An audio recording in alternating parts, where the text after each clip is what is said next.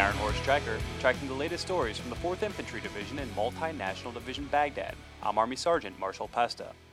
The 12th Combat Aviation Brigade marks a half year working in 2 different areas of Iraq. Sergeant First Class Chris Seaton describes the important contributions they've made across the country.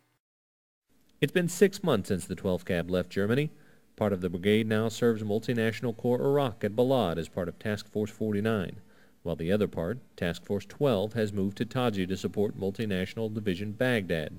12th Cab Commander Colonel Timothy Eden says he's proud of what the brigade has accomplished so far. We've been 6 months in combat without a loss of a soldier to accident or mishap during extremely high-tempo combat operations. Second, during both the time of intense preparations to deploy, followed by deployment, and then intense combat operations, 12th Combat Aviation Brigade led USAR in retention. That's an extraordinary accomplishment given the task at hand and the hard work that these soldiers are asked to do. During the first 6 months, the brigade has flown nearly 5,000 missions in Baghdad and throughout Iraq.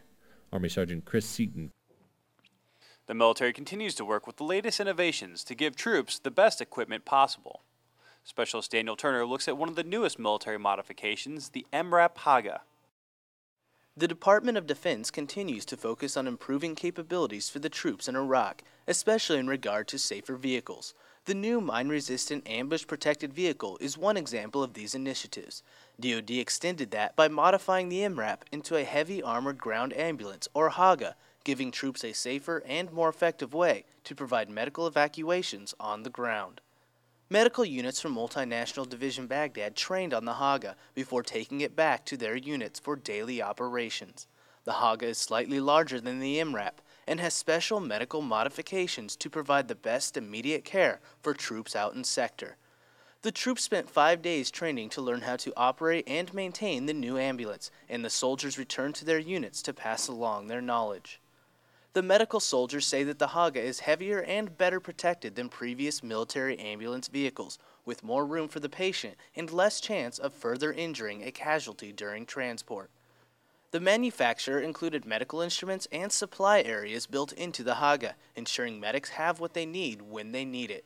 This is the initial fielding of the MRAP Haga to Baghdad, but the military will issue more of these vehicles throughout the year. Reporting for Multinational Division Baghdad, I'm Specialist Daniel Turner. And that's all we have today on the Ironhorse Tracker. To learn more about the soldiers and units supporting Multinational Division Baghdad and the 4th Infantry Division, check out our website at www.hood.army.mil/4ID. I'm Army Sergeant Marshal Pesta, Baghdad.